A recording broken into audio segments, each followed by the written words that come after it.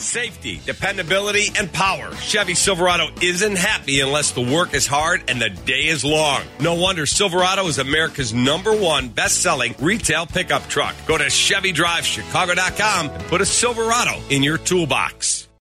It's the WGN Radio Football Podcast.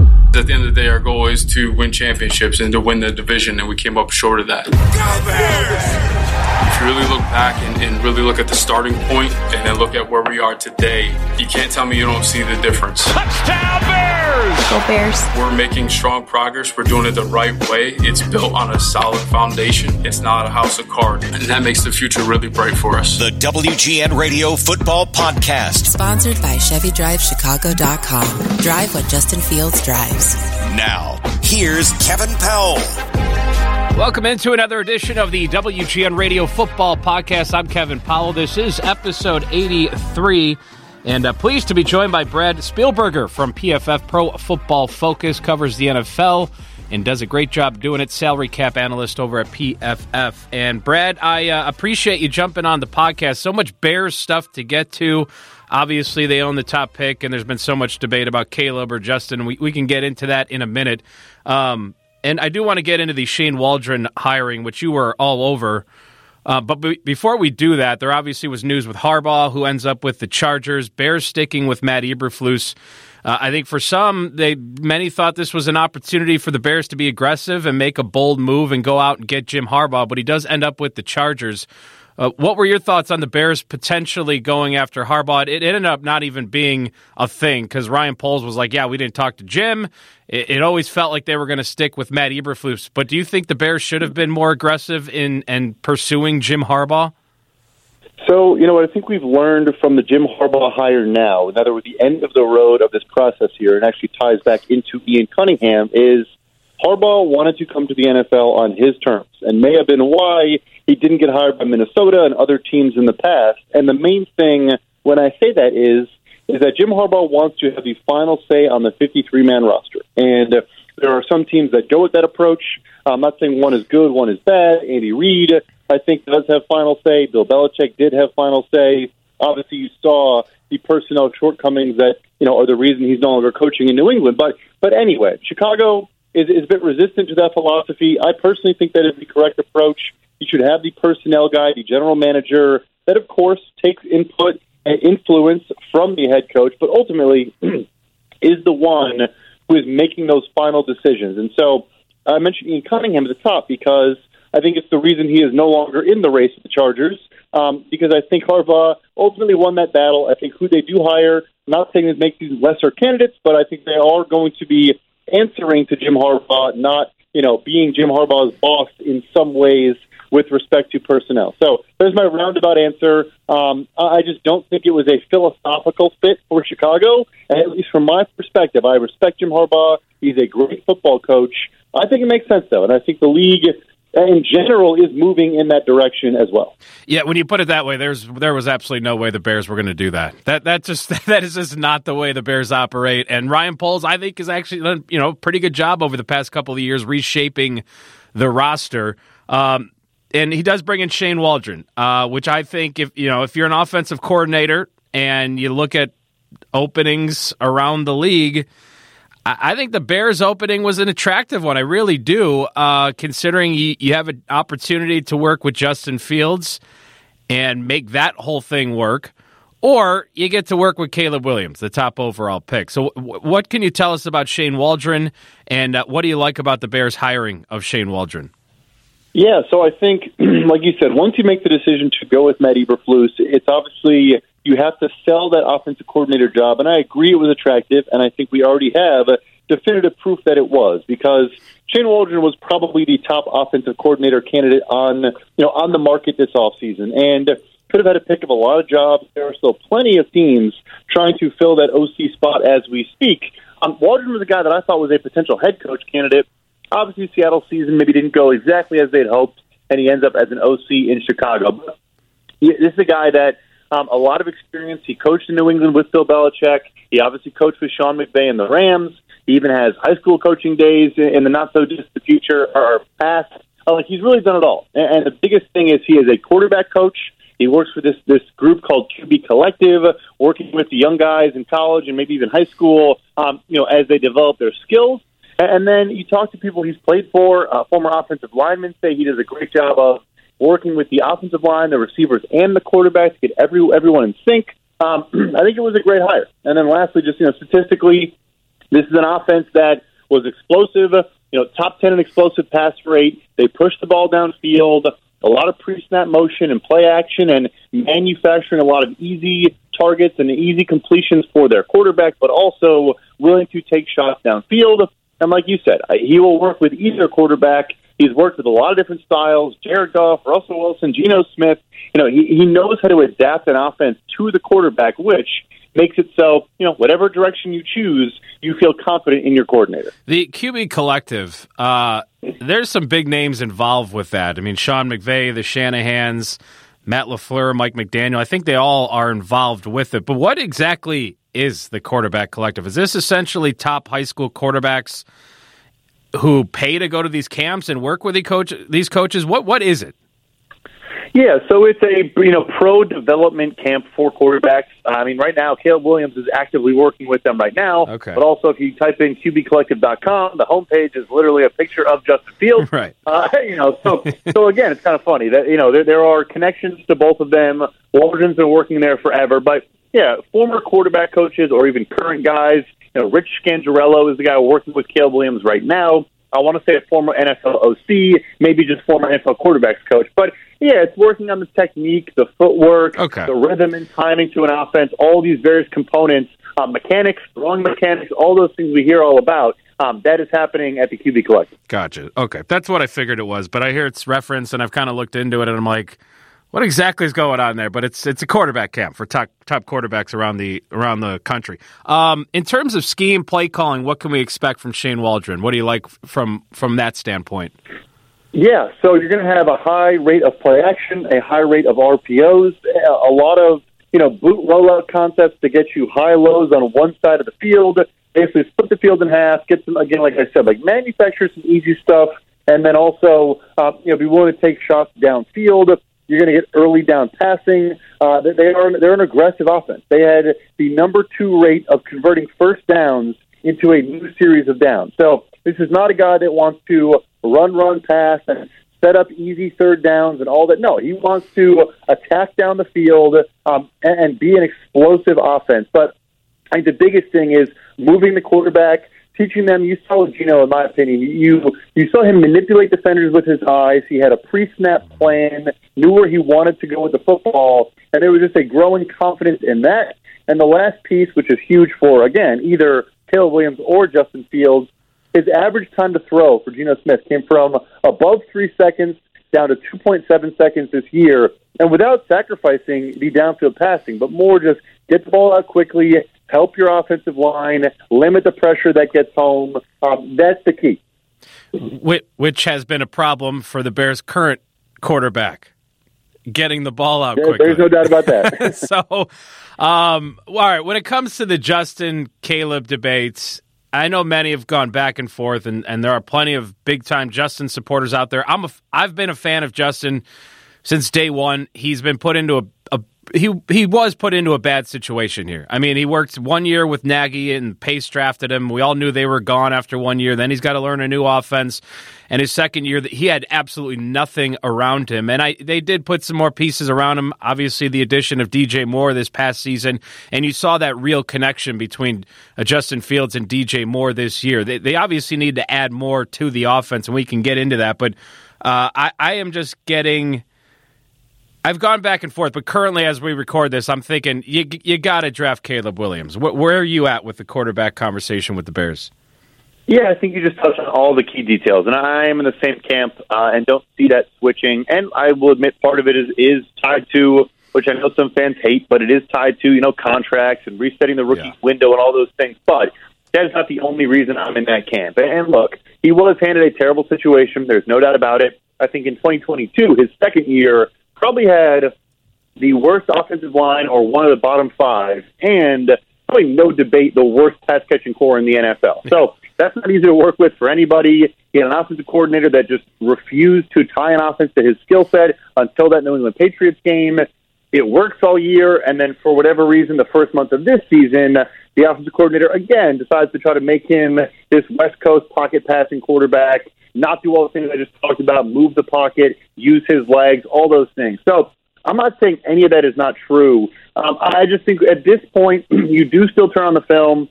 You see him have a lot of turn downs, not rip it, on quick outs. There was a whole thread about slants the other day and how Fields is so efficient on slants. It's selection bias because he almost never throws them when they run them. I'm not even saying I don't think he sees it. I actually think he sees it too well. He just is still waiting for players to be too open and just doesn't trust what he sees, trust tight window throws, NFL-level throws. And so, I love the guy, too. I understand why every fan loves him as a person and as an electrifying player. I just think at this point, after 3 seasons, you got to use that first overall pick on a really good quarterback or, multiple. I'm a Caleb Williams guy, but there are 2 or 3 really good prospects at the top of this class. Yeah, and what you just mentioned about Justin, I think is totally true. Maybe just not being able to pull the trigger and waiting for guys to get completely open and not throwing them open. And that was something that was talked about out of college. That was something on his scouting report out of Ohio State, and we're still seeing it 3 years later. And I think Justin can be a successful quarterback in the NFL? Absolutely, I do. With the right pieces and the right offense. And you mentioned the contracts and all that and the money. I agree. I think that factors in big time, but it can't be like the deciding factor here. I mean, you've got to just make the best decision on who your quarterback is. I think with Justin, too, and as you watch through the playoffs, that's the question you got to ask. Can Justin be one of these elite quarterbacks? Can he be a top-tier quarterback that can drive you down a field late in the fourth quarter and win you a big game? Because that's been a struggle for Justin, is fourth quarter play. And he really hasn't gotten it done, and it's not all on him. But in those situations, you never feel great that Justin is going to drive the offense down the field. And elite quarterbacks seem to always find a way to do that, And that's a question they have to ask. Does Justin have another gear? Can Justin get to the top tier of quarterbacks in the NFL? I don't know if that's the case. I don't know if he can. Yeah, the talent is there. The arm talent, the athleticism, it's all there. But quarterbacking is unfortunately not that simple. The fourth quarter stats are very poor, even more so just looking at expected pass situations. So when it's not when it's obvious the team needs to throw the football, which of course every quarterback dips under those conditions, but his fall is a bit more precipitous than when you look at some of the other quarterbacks, the elite guys that you said are still playing in the playoffs right now. That is a struggle for me. And then, people say, oh, you can get this great team discount. That's not a thing. It does not exist. There is no veteran quarterback discount. So, yes, you could add a bunch of talent and maybe find a way through, but it's a tried-and-true formula in the NFL right now. You get the rookie contract quarterback, you surround them with a bunch of talent, and then if they are one of those top 8, top 12 guys, you, of course, pay them, of course, try to figure it out from there. This is the offseason where his 5th-year option, about $22 million fully guaranteed, is due. And the thing too, even the people in the field camp, really, that I've seen, can't even say they're convinced they should pick it up. Oh, you can decline it and maybe see how it goes from there. That's not an option. Yeah, I don't think, when you have this top pick, again, for back-to-back seasons, and you have a quarterback prospect like Caleb Williams, I don't think you pass just because you want to see one more year of Justin.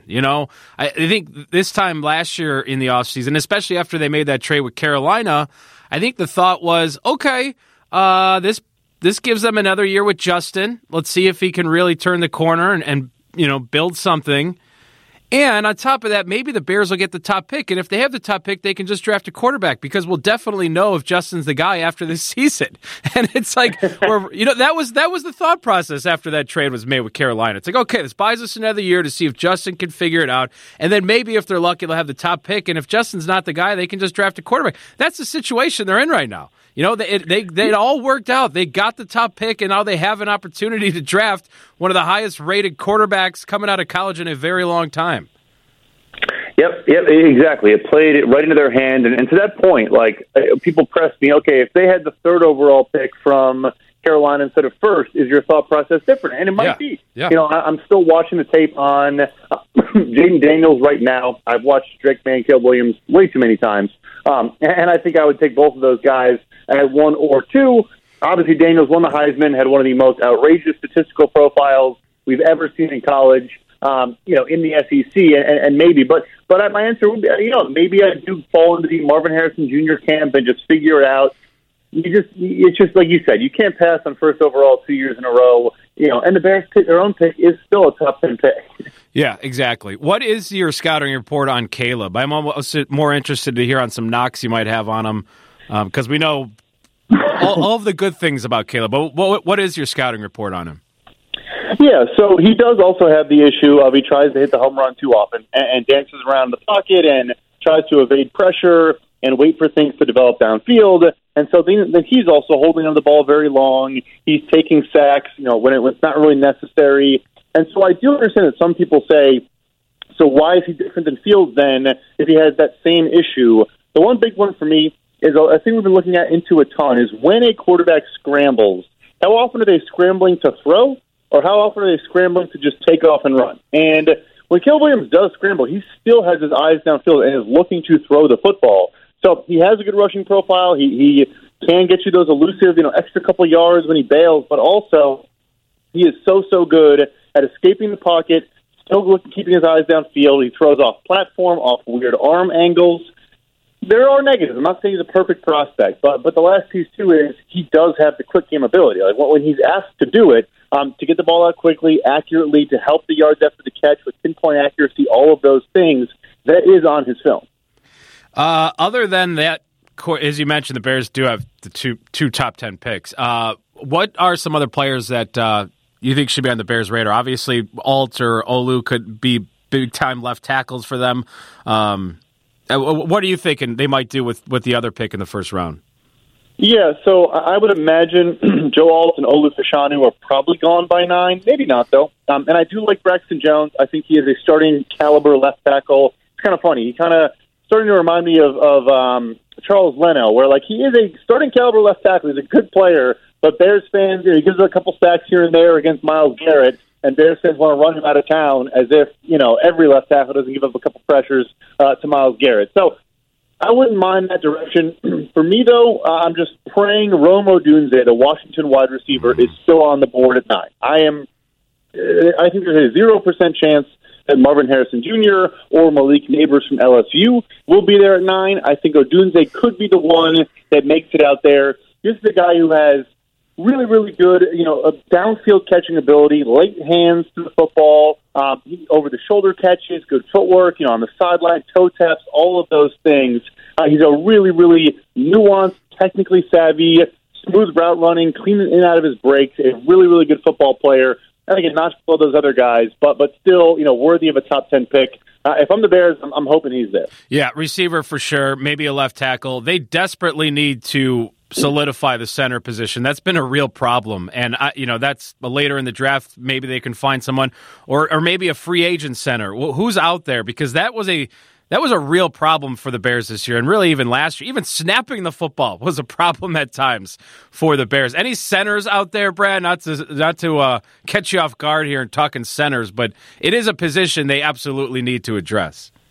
No, us Bears fans should be well versed on all the center options. After watching this year, I'm with you. It can sink an offense, right? It was just an anchor that brought everything else down. Yeah. And especially again, if you're trying to work with Justin Fields in a new offense or a rookie quarterback, you can't have the center position be an issue, for that player. So I think the beauty here is, for me personally, I would look to free agency. There are some good prospects, but it lines up very nicely where. So Shane Waldron, we just talked about him a bunch. He was with the Rams before the Seattle Seahawks. Both the Seattle Seahawks current starting center and the Rams current starting center are going to be available in free agency. They're both familiar with the wide zone offense, the rushing attack they run. They obviously know the verbiage, know the language, and they're both good players. They're not going to reset the market or anything, but certainly both guys that deserve to start in the NFL. And there's more beyond that, too. Lloyd Cushenberry in Denver, probably one of the higher-paid guys in this free agent market. Andre James in Las Vegas.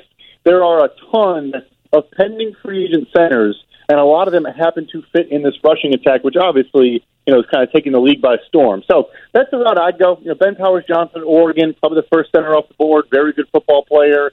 There are some more. Like you said, I don't want to use a premium pick there. Yeah. I'd rather spend some cash there and use those premium picks on your receiver, edge rusher, tackle, things like that. Yeah, look, the Bears' defense was very good down the stretch for much of the season. I thought Matt Eberflus did a really good job in that department, leading the defense.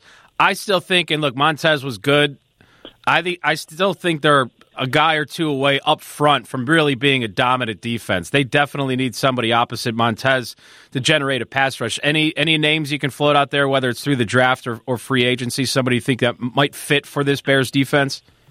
Yeah, so I'm with you. So the one free agent name that I think probably will actually reach the market, which is always the big caveat there, is Bryce Huff with the New York Jets, who he is a bit of a designated pass rusher. Here's a Bears kind of corollary. He's kind of a Pernell McPhee, where people remember when he came from Baltimore, really, really good getting after the quarterback, but not really a three-down player.